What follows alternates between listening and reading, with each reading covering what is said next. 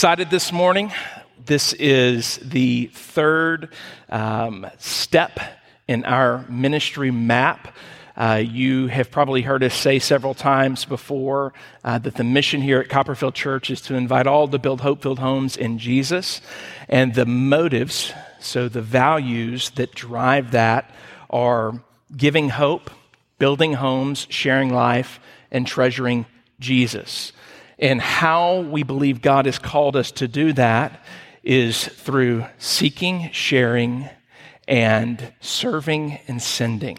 And this morning, we're going to be looking at the role that we play in this map of ministry, how we fulfill our mission as it relates to service. And as we begin, I want to go ahead and tell you that though I told you last week not to get used to short sermons, this Sunday's sermon is pretty short, but it's because you play a very valuable role in this sermon. I have about 10 minutes of exhortation, and if I seem excited, it's because I am. I have 10 minutes of exhortation. We're going to close in a song of worship. You're having an opportunity to take the Lord's Supper, and with that extra time, I want to invite you, implore you, exhort you, beg you to join me in the atrium where all of our ministry teams are set up to inform you and give you opportunities to connect with different ways to serve at Copperfield Church. And so I don't want you to use this as an opportunity to beat the other church to Piccadilly. That's what we used to do. For those of you that don't know Piccadilly, you're not Baptist, that's okay.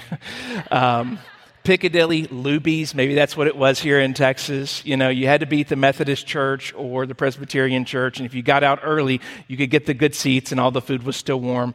Now, this is an opportunity for you to connect and learn about what God is doing and what I truly believe that God intends for you to be a part of here at Copperfield Church.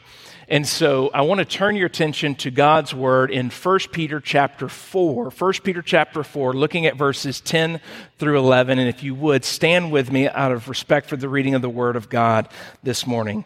1 Peter chapter 4, verses 10 through 11.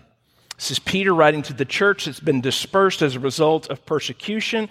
He calls them exiles, but he still has an exhortation to give them regarding work that God has called them to do. 1 Peter chapter 4, verses 10 through 11. This is God's word to us. Each of you should use whatever gifts you have received to serve others as faithful stewards of God's grace in its various forms. If anyone speaks, they should do so as one who speaks the very words of God. If anyone serves, they should do so with the strength God provides, so that in all things God may be praised through Jesus Christ. To him be the glory and the power forever and ever.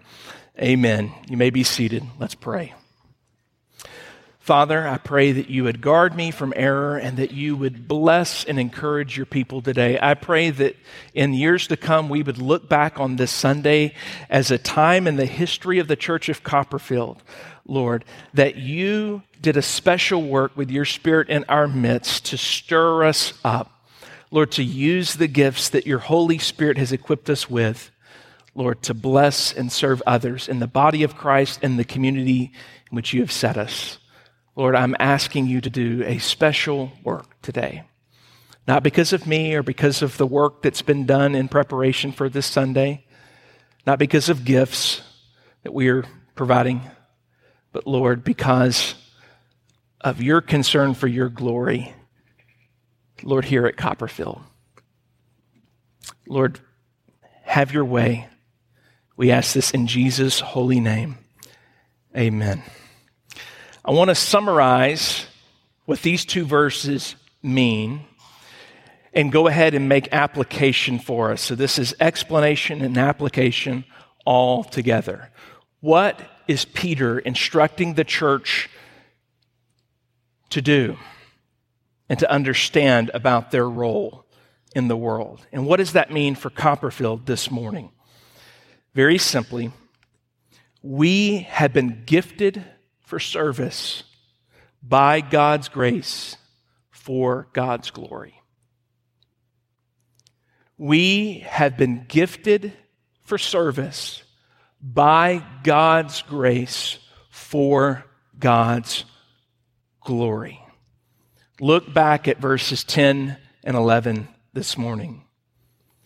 Each of you should use, so everyone here that is a believer this morning, if you are a Christian, if you have put your hope and your trust in Jesus Christ, you have received a gift. Each of you should use whatever gifts you have received to serve others. How so? As faithful stewards, stewards do not own the gift that they receive. They are safeguarding and using that gift in accordance with what the giver has encouraged them to, what he's exhorted them to, the purpose for which he gave it. A steward does not get to determine, this is the way that I want to do things, but rather a steward says, Master, Savior, Lord, you have gifted me. How do you want me to use this gift of your grace for your glory? I appreciate what Shayna did as she just gave space as we were praying to ask in our hearts, Lord, what are you doing? And I want to just take that same type of space this morning. And I want you to slow down and in the busyness of our lives, in the distraction of our lives, where we can just scroll on and continue to be preoccupied, dare I say, distracted at times, and we distract ourselves from the time we wake up to the time we go to bed, and we never have that quiet time before the Lord to ask Him questions in prayer. And this is what I want you to ask Him. Lord, what grace have you given me? You told me through your word, you have given me a gift according to your grace to use for your glory. Lord, what is it? And how do you want me to use it to serve others? Think about that just for a moment. The creator of the universe didn't just give a general gift to the church, but you, in your embodiedness, with your interest and your skills and your education and your experiences, filled you with the Holy Spirit, and in doing so, gave you gifts to use for His glory. That's amazing. That He thought of you by name and how He put you together and said, I'm going to use you in a way that's special and that's unique. You know, I think that what I'm inclined to is maybe what you're inclined to. And maybe I'm wrong. You know, if I were building this effective strategy for how to do ministry in the world, I think that my implication, my disposition would be to say, well, Lord, send down a legion of angels. Lord, some powerful angels to work in the kids' ministry. Some of those Isaiah 6 angels that when they speak, the foundations of the earth shake. Maybe those kids would listen to them. Those angels with 6 wings. Lord, if you did that, everybody in Copperfield would show up. Lord, if you let the angels sing and the angels do the security team, or if you just let them do it, we would be so much more effective. Are we wiser than God in the way that He has put the church together to function? No. No, we are not. And God, in his kindness and in his wisdom, has gifted each of you that are believers with the Holy Spirit by his grace for his glory to serve. And Jesus even says something that it's so almost outrageous that if I couldn't show you where it was at in Scripture, you would almost not believe me. In John 14, verses 12 through 14, Jesus tells the disciples, you see all these things I've done? And they go, yes, Jesus, I've seen all these things that you've done. He says, greater things you will do than these things that you've seen me do. You're like, what? No way. No possible way. That almost sounds heretical. But Jesus said it, and he said it in John 14, 12 through 14. And here's the caveat. Here's the thing that he wants to make clear.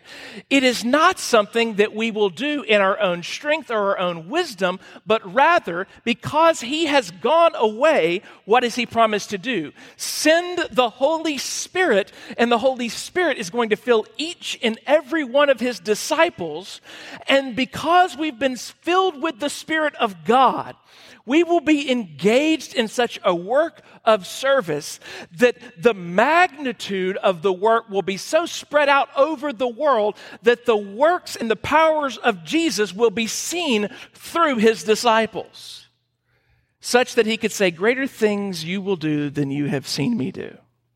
It doesn't mean that you as an individual are greater than Jesus, but rather that because each one of us are filled with the same Holy Spirit that empowered him, that we saw him filled and empowered with at his baptism at the beginning of the Gospel of Mark, that we would be gifted in such a way, and that God would love us in such a way that he would not want to deprive us of the opportunity of serving by the grace of his power for the glory that he's called us to.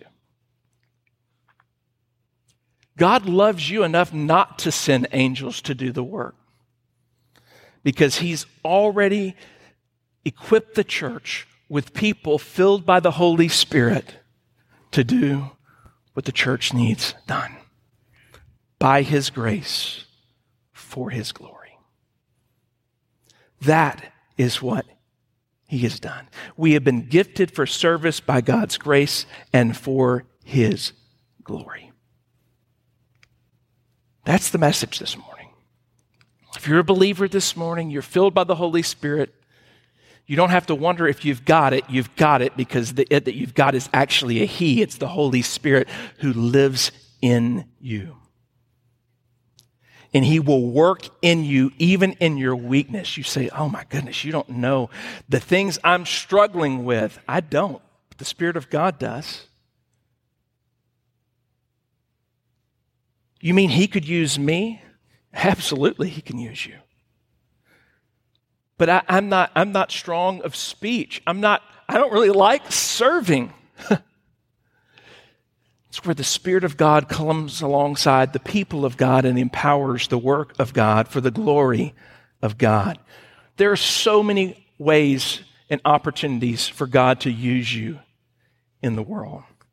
Let me just very quickly enumerate some that you're going to have an opportunity to see, because I just want to whet your appetite. And this is going to be fast because I'm 4 minutes over on my 10-minute sermon.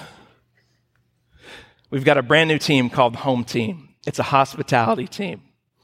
It's a team that's going to be able to welcome our guest, and from the time they walk in until the time that they connect with somebody in the body, have support, be loved, be informed. You say, I like people. Don't worry, we have opportunities for people that don't like people.